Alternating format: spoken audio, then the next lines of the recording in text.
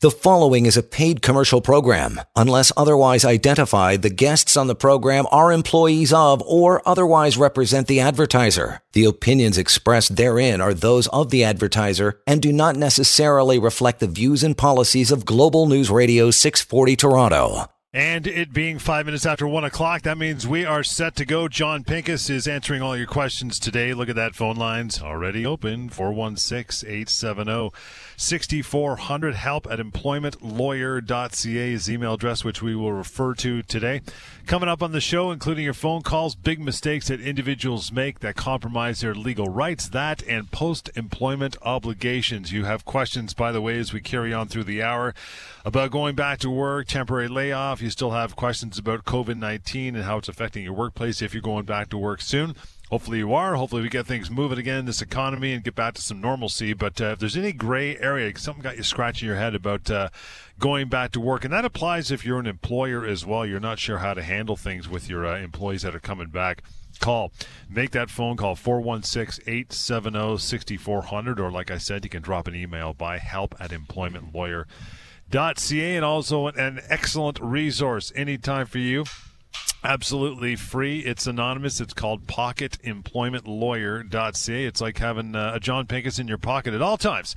Tons of information there as well. Like I said, you couldn't pay for it if you wanted to. It's absolutely anonymous, but there is a contact button, or there is a way to contact at the top right of the website if you so choose. So we'll get right into her. And I know you got a couple things you want to discuss as we get some calls lined up here. John, what's going on this afternoon, pal?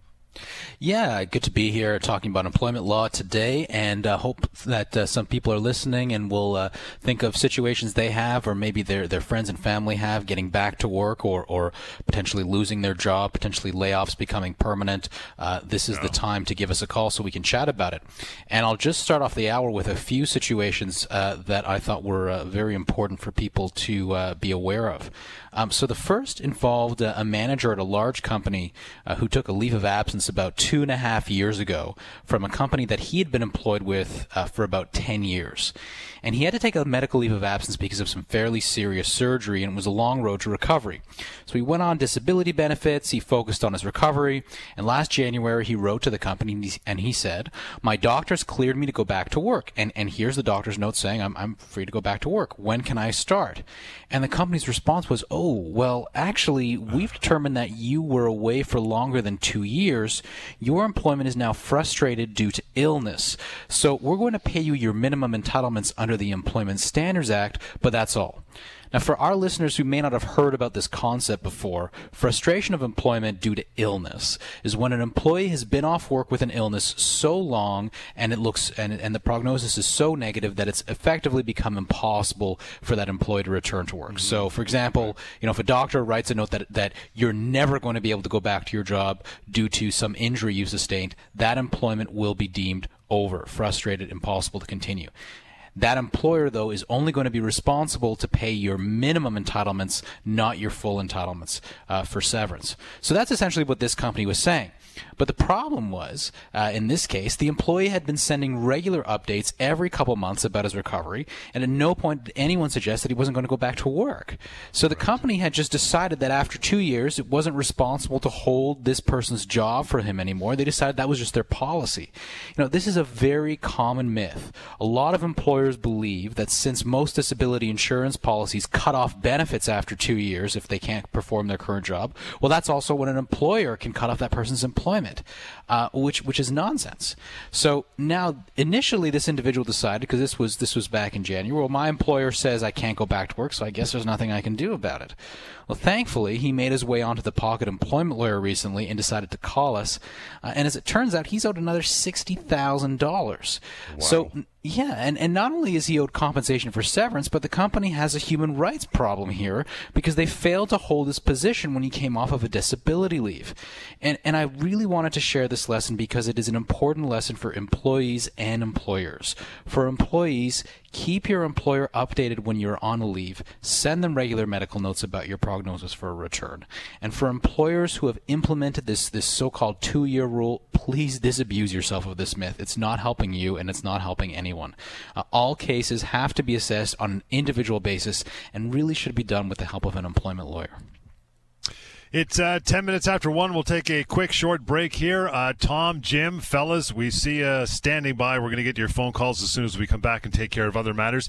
Lots of time for you to call in as well. Get some answers. It is 416-870-6400. Employment Law Show. This is Global News Radio. You are listening to a paid commercial program. Unless otherwise identified, the guests on the program are employees of or otherwise represent the advertiser. The opinions expressed therein are those of the advertiser and do not necessarily reflect the views and policies of Global News Radio 640 Toronto. It is 1:14 on a absolutely stunning Sunday afternoon, and the number to call, 416-870-6400, 416-870-6400. Tom, thanks for hanging on, fella. How are you today? Hey, Tom. Tom's. We still got Tom? No, Tom's there. No? Hopefully Tom calls us back. I can see Tom's call. I can't hear Tom. Is it Tom? You got to talk if you want to get your question answered, pal. We'll get to Jim instead. Jim there. Hey, Jim. Hey, how's it going, guys? Good. What's up? Okay, so I know you won't be able to help me, but I just want to bring to light a situation that's going on. I'm part of a union, and here's what happened to myself. So about 2 weeks ago, our site was shut down for COVID-19. So somebody came on site on Friday, and then Monday I show up for work. They say, go home, site shut down for COVID-19. Nobody calls me, let me know we're supposed to return back to work on Thursday. Friday I get a phone call. Sorry, you're laid off due to shortage of work. This is in a union atmosphere, union setting in the construction industry, and it's just a comment I want to make that nothing you can do. The thing that the employers put is shortage of work. That's their excuse, and they boot you out. It's pretty sickening. Yeah, it's terrible, and I actually see this happen to people in the unionized and non-unionized environment in the construction industry, because of course not everyone in the construction industry is unionized, and there are trade-offs. The unfortunate part about your situation, Jim, is that your only recourse here is to go to your union representative, and your rights are essentially, for the most part, limited to what's in the collective agreement, and it's really only your union that can choose to fight or to not to fight for this. So, as you rightly pointed out at the beginning of your call, it's unfortunately not a situation where we as employment lawyers can really interject here. But no, you're absolutely right. A lot of employers have been making cuts to their workforce and basically using the pandemic as cover. And we really need to be clear that this is not open season to simply remove your employees who you don't want there anymore and deny them a severance package. And a lot of employers are treating the situation like that, and it's unfortunate.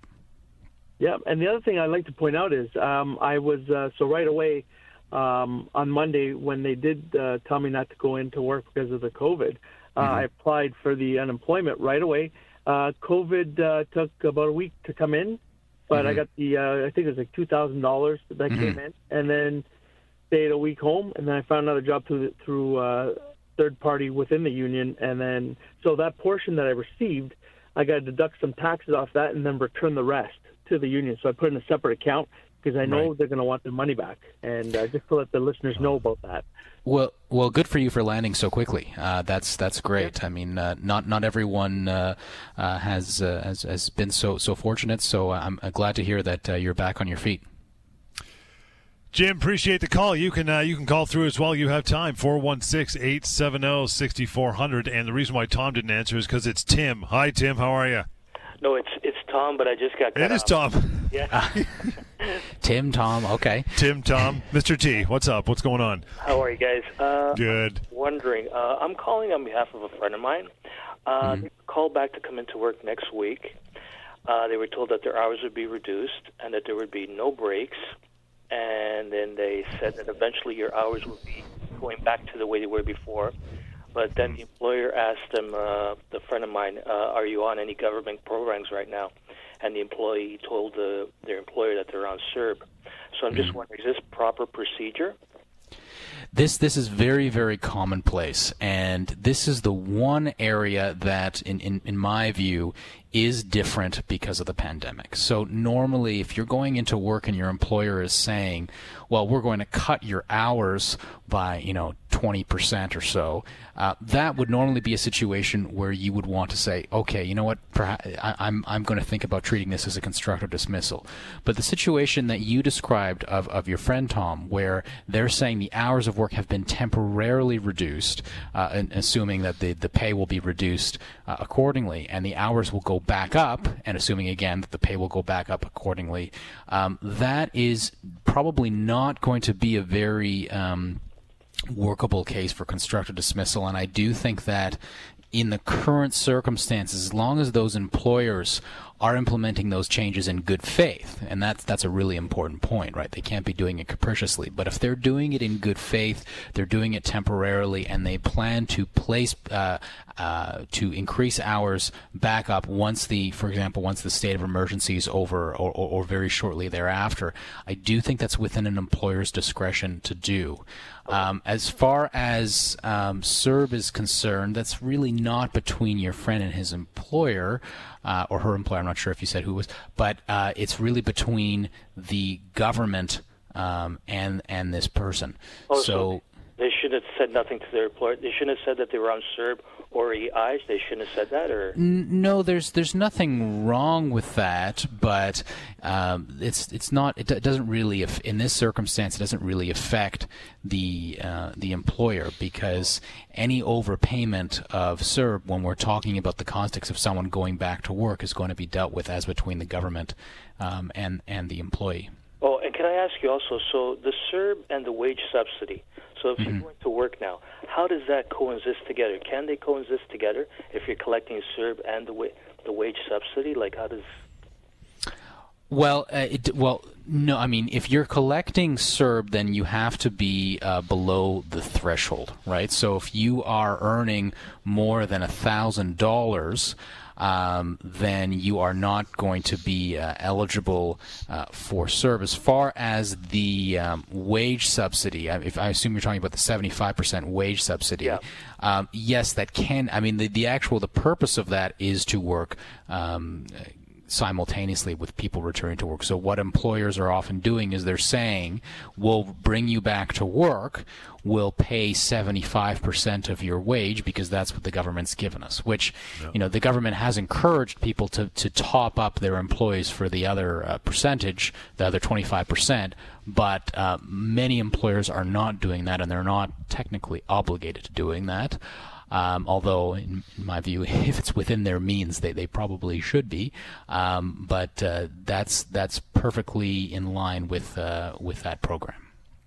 Tim, appreciate the call. Got to let you go. We got to take a break here and line up a few more. You want to bring it on? 416-870-6400. That is the number to call in. help@employmentlawyer.ca. And we'll continue on here till just before 2 o'clock. You got lots of time. Give us a call. Employment Law Show on Global News Radio. You are listening to a paid commercial program. Unless otherwise identified, the guests on the program are employees of or otherwise represent the advertiser. The opinions expressed therein are those of the advertiser and do not necessarily reflect the views and policies of Global News Radio 640 Toronto. Yeah, welcome back. It is 1:24 on Sunday afternoon, 416-870-6400. You have questions for John Pinkus about your employment, going back to work, severance, temporary layoffs, COVID-19. Bring it all on. That's why we are here doing this show each and every weekend. Lucille, how are you? Thanks for hanging on. Yes, hi. How are you guys? Hi, John. Good. Now, what's on your mind? My wife was suspended from work from April 15 until now. That just because they thought she had a COVID-19, so she was staying home for a month. Now, after a month, they told her to still go because she had some kind of allergy, seasonal allergy. So then now, what the employer now is asking a report from the doctor, letter saying specifically what she had it. She was tested now for COVID-19. It came negative, but now this allergy is still on. Do you think it's a requirement now for employers to get this report letter? Is it like compulsory, like everybody's asking for that, or is just this employer specifically? So, Lucille, just so I understand correctly, what the employer is asking from your wife here is for a report from the doctor as to the details of the nature of her allergies? Yes. Okay. They don't want. She's supposed to come back tomorrow, like Tuesday, because the doctor's letter is until due tomorrow. So Tuesday she's supposed to go back to work, but now she's afraid like they're gonna ask for more stuff because a week ago they told her you're not okay. You got to get a letter. We got a letter now again. Keep asking us letters. Is there an excuse like to take the position or something? Do you think it's fair, this thing? So an employer is entitled. Yeah, so Lucille, an employer is entitled to medical information to the extent that they need it to keep a safe workplace or to accommodate the employee or to know how long that employee is going to be off. But an employer is not entitled, just as a matter of fact, to just get anything they want out of that employee's medical file. So it is a little hard to understand why they're doing what they're doing here. And I think that your wife's only responsibility is to get a note from her doctor to say, look, she's tested negative for COVID-19, and I've determined that she does not pose a risk to herself or anyone else by returning to the workplace. And if she gets that note from her physician, and the employer still doesn't allow her to go back to work, she should give us a call. And then, it may be the case where, she needs someone to intervene. But an employer is... Yeah, an employer is not entitled to just get whatever information they want. They are entitled to some medical information, but it's a need-to-know basis. It really is, right? It's just what they need to do to accommodate that employee to maintain a safe workplace. That's it. And it does sound like, based on what you're describing, that the employer may be overstepping here. So I'd start with getting that doctor's note, the way that I described it, and just get the doctor to cover off those points. See what happens when the employer receives that. If they still don't let her back to work, give us a call. Okay, well, thank you very much, John. You're welcome. Thanks, Lucille. Appreciate it. And here is that number. Keep it with you because you'll be using it. 1-855-821-5900. Again, 1-855-821-5900. You can reach out anytime. Get a hold of John or Lior, member of the team at the firm. Email works too. help@employmentlawyer.ca is the way to go. Is that one of those situations where they're allowed to, well, I mean, I guess it's COVID. Maybe they're bending the rules a bit, but, they can ask for, prognosis, but not diagnosis. They kind of sound like they're asking for diagnosis, are they not? Yeah. I mean, I'd say it potentially goes a little bit beyond prognosis in the sense that I think that it's a legitimate and arguably a duty on the employer to make sure not just that this individual is in a position where they can return to work, but also that they're not going to put others at risk given that we have an infectious disease pandemic. So there are different questions that an employer can ask now that in, pre-pandemic times, they may not have been considered as appropriate. Right. But to just say, well, we need to know everything we need to know about your allergies. We need to or even more ridiculous, to say we need your whole medical file. An employer can't do that. An employer they don't have carte blanche. They're entitled to the information they need, but no more than that. Yeah. We'll take a short break here, give you some time to grab a phone, dial the number, and ask some questions just like Tom and Lucille and everybody else. That's how you get some quick answers. Get down the road of understanding. And the quickest way to call here on air, 416-870-6400. Looking forward to more of your calls. Emails are help@employmentlawyer.ca.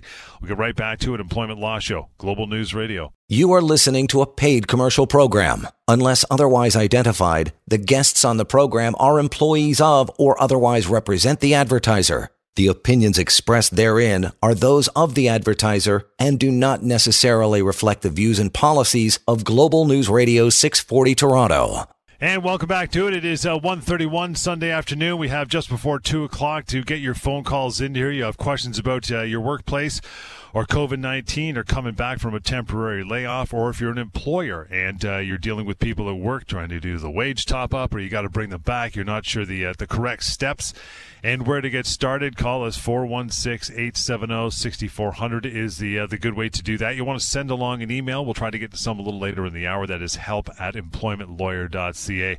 And as mentioned, I know John made reference to it as well, pocketemploymentlawyer.ca. There is an abundance of information for you to glean from that website, anything to do with severance and constructive dismissal, and whether you're a full-time employee or you're not, all that stuff. Even a section on disability law there as well. So pocketemploymentlawyer.ca is the way to head over there. Absolutely free, anonymous. There is contact at the top corner if you choose to carry on further. If not, just disappear like Kaiser Soze. Nobody knows you were over there. Brian, how are you, pal? Thanks for calling in. What's up? Oh, good. Thank you for taking my call. I've been listening to you for a long time. Anyway, thanks, man. I'm a mobile mechanic, and I've worked for a company for 18 years. But anyway, in about 27th of January, I hurt my back quite bad. And so anyway, went through a comp claim. Wasn't a problem there.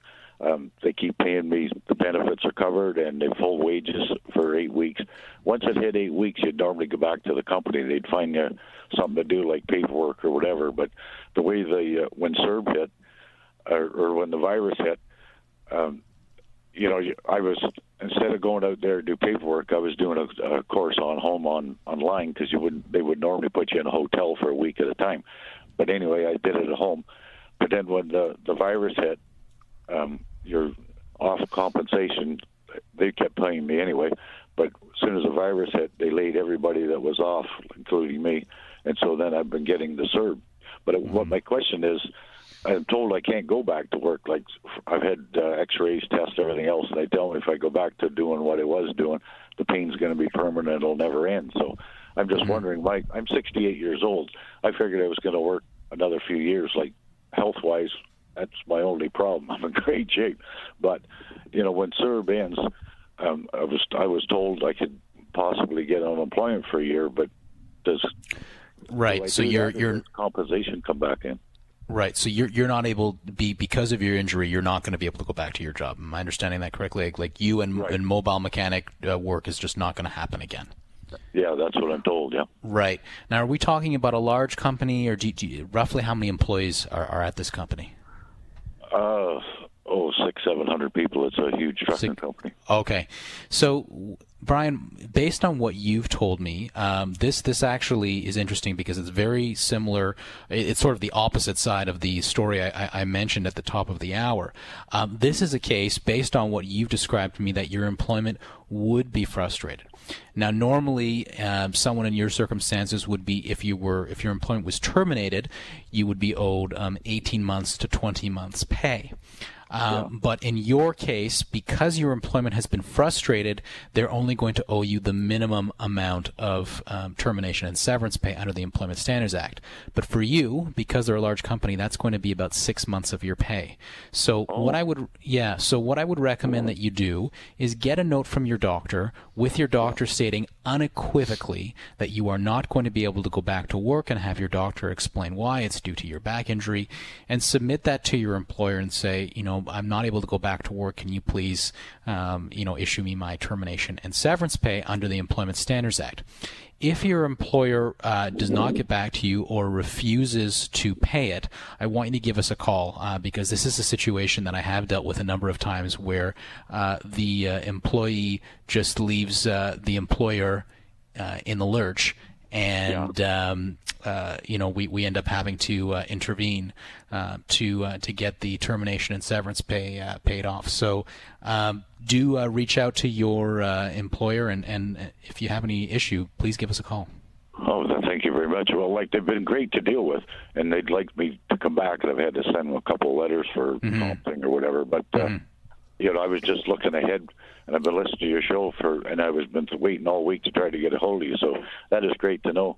When this CERB ends, could I possibly still go on unemployment for a year under medical, or could I? That's an interesting question, one that I can't say I have the answer to, because I don't know if Service Canada has really worked that out yet. I don't know if they've thought that far in the future, or if we have sort of a definite end date of what's going to happen with CERB and what's going to happen in terms of employment insurance thereafter. But what I can say is the government has indicated that severance and CERB can actually be received at the same time. So normally employment insurance would have to come out of severance, not the case for CERB. So we have that bit of good news, but in terms of what happens after, we don't know. Okay, because I'm laid off till the end of August, till August 31st. Mind you, it's great. My benefits and everything keep going on. So I'd be wise to wait closer to the end and then, well, just see what happens, play it by ear. Yeah, you have 2 years from the date that you sort of discover you're not going to be able to go back to work to claim your entitlement. So you just have to keep that limitation period in mind. But if this is a very recent thing and you want to wait until August, I don't see an issue with that. But just don't wait too long. Okay, great. Well, thanks very much for the information. Appreciate it. You're very welcome.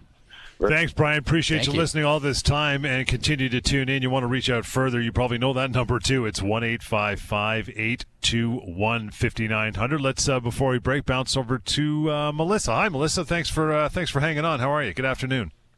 Hi, good afternoon. Good. So my question is for this test. So I received the first payment with the benefit rate for the student benefit. So they asked me to reapply, and for that, they asked me for my taxes.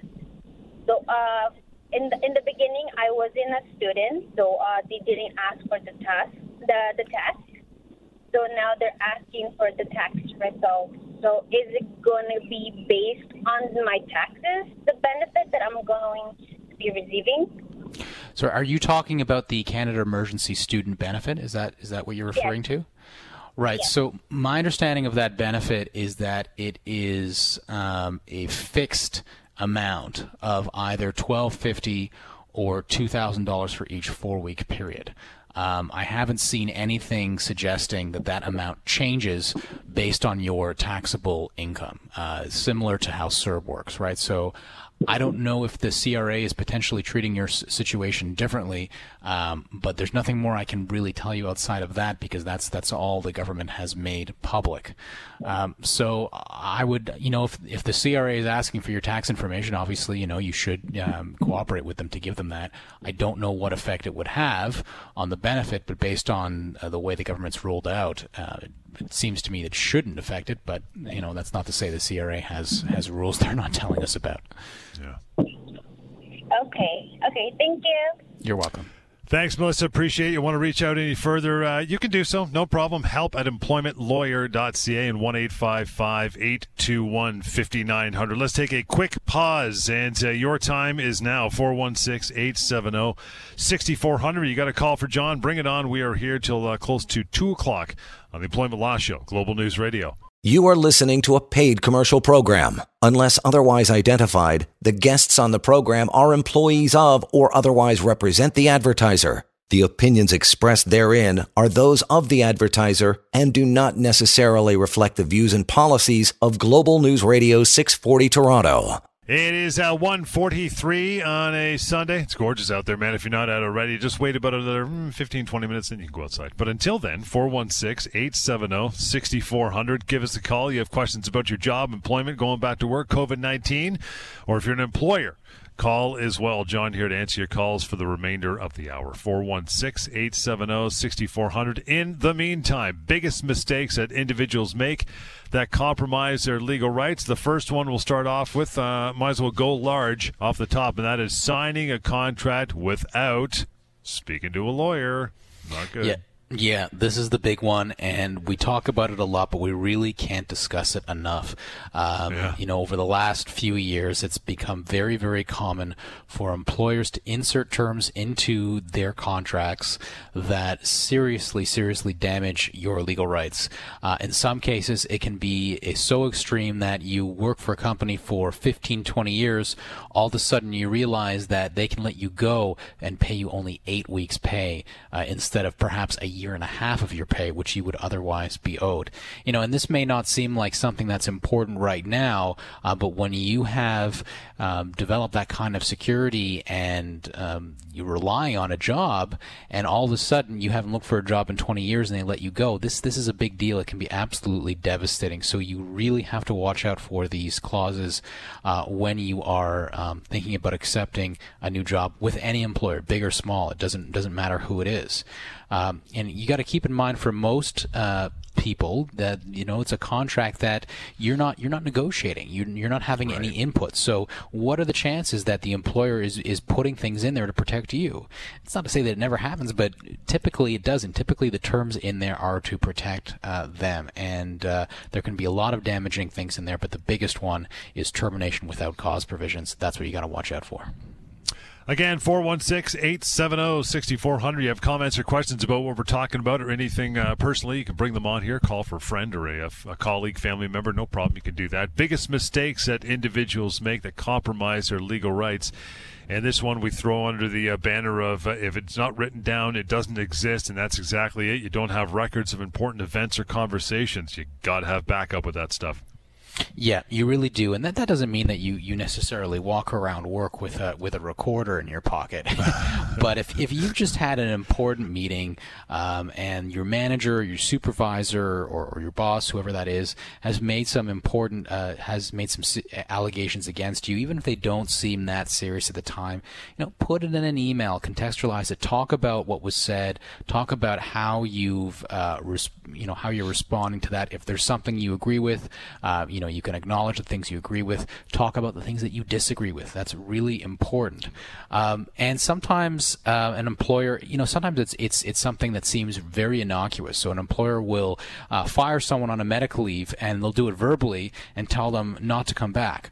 And then we get in the picture and try to negotiate severance for you, and the employer tries to play dumb and says, well, hang on a second. We just thought this person was on a medical leave, or, we thought this person quit.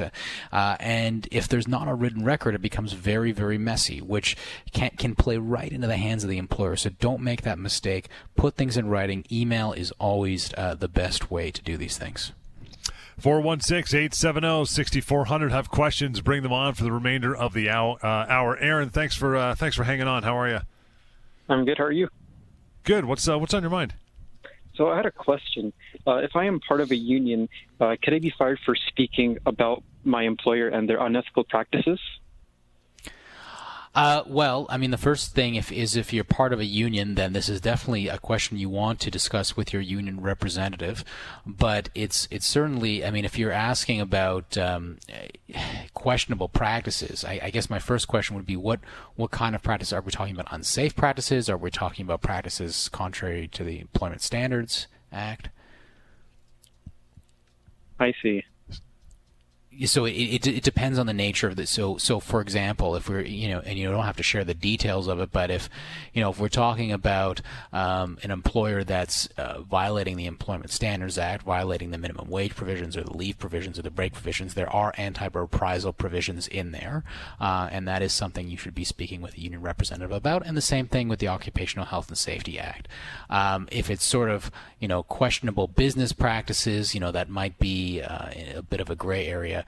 But remember also that typically, subject to the terms of the collective bargaining agreement, an employer does have the right, again, for unionized employees, it's not an unfettered right, but they can terminate employees without cause, without a reason.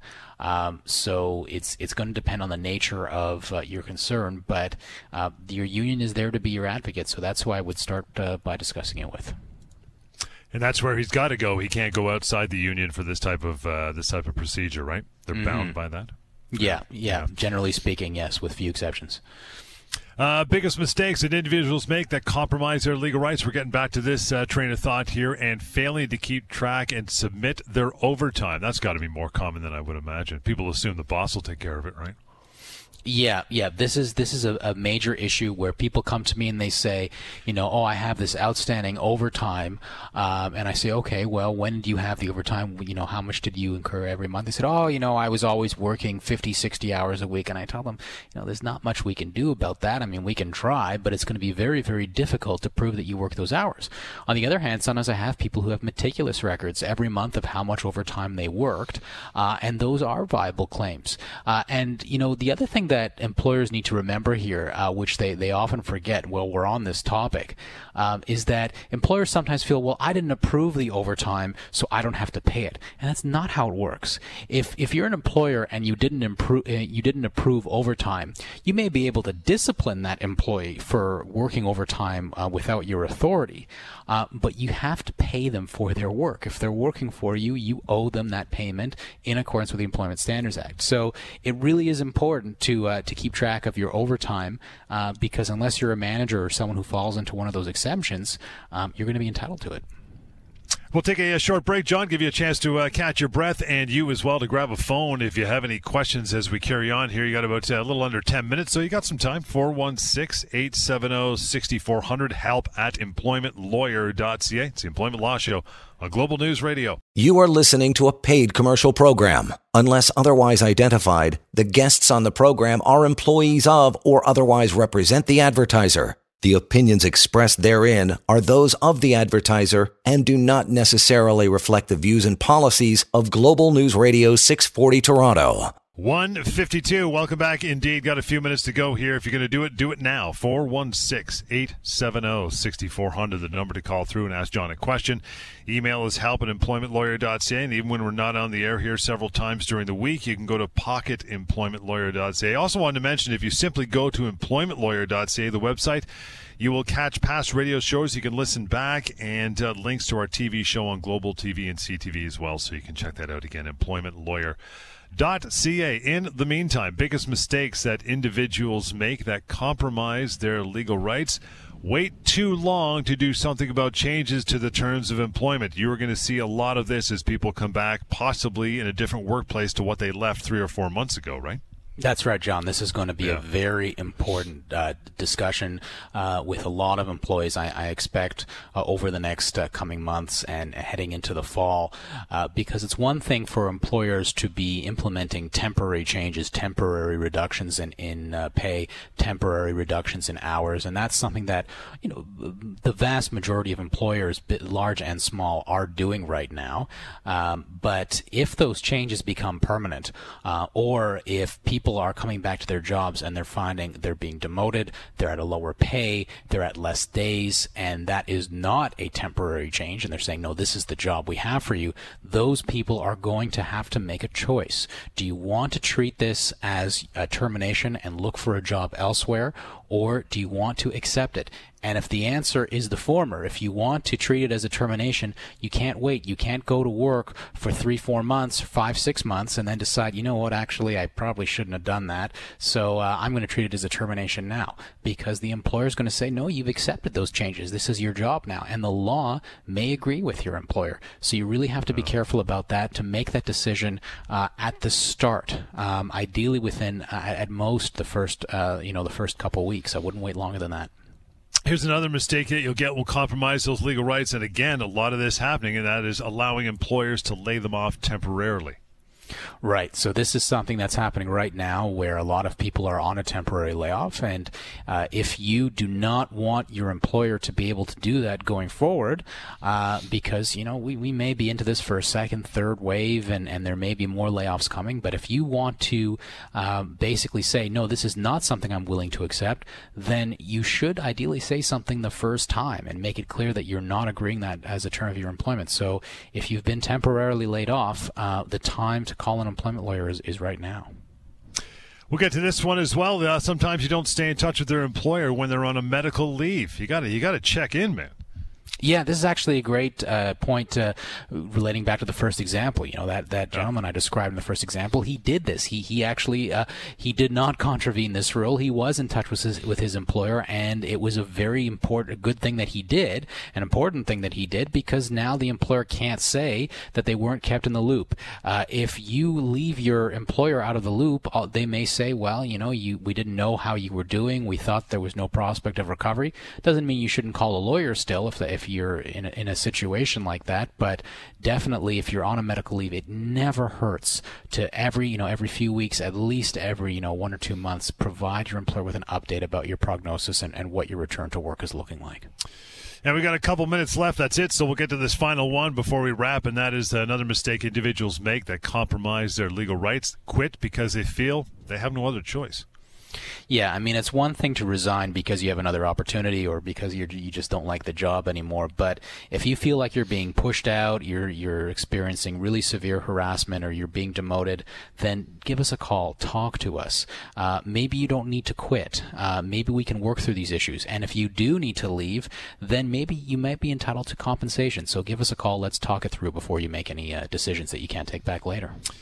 And we'll wrap it for there. Good job, my friend. Thank you for all your phone calls as well and taking the time to call in on this lovely Sunday afternoon. We'll let you go enjoy the rest of it. And you want to reach out now to John or Lior, member of the team, no problem. It is 1-855-821-5900. You can go to help@employmentlawyer.ca, the email address, or simply employmentlawyer.ca, the website.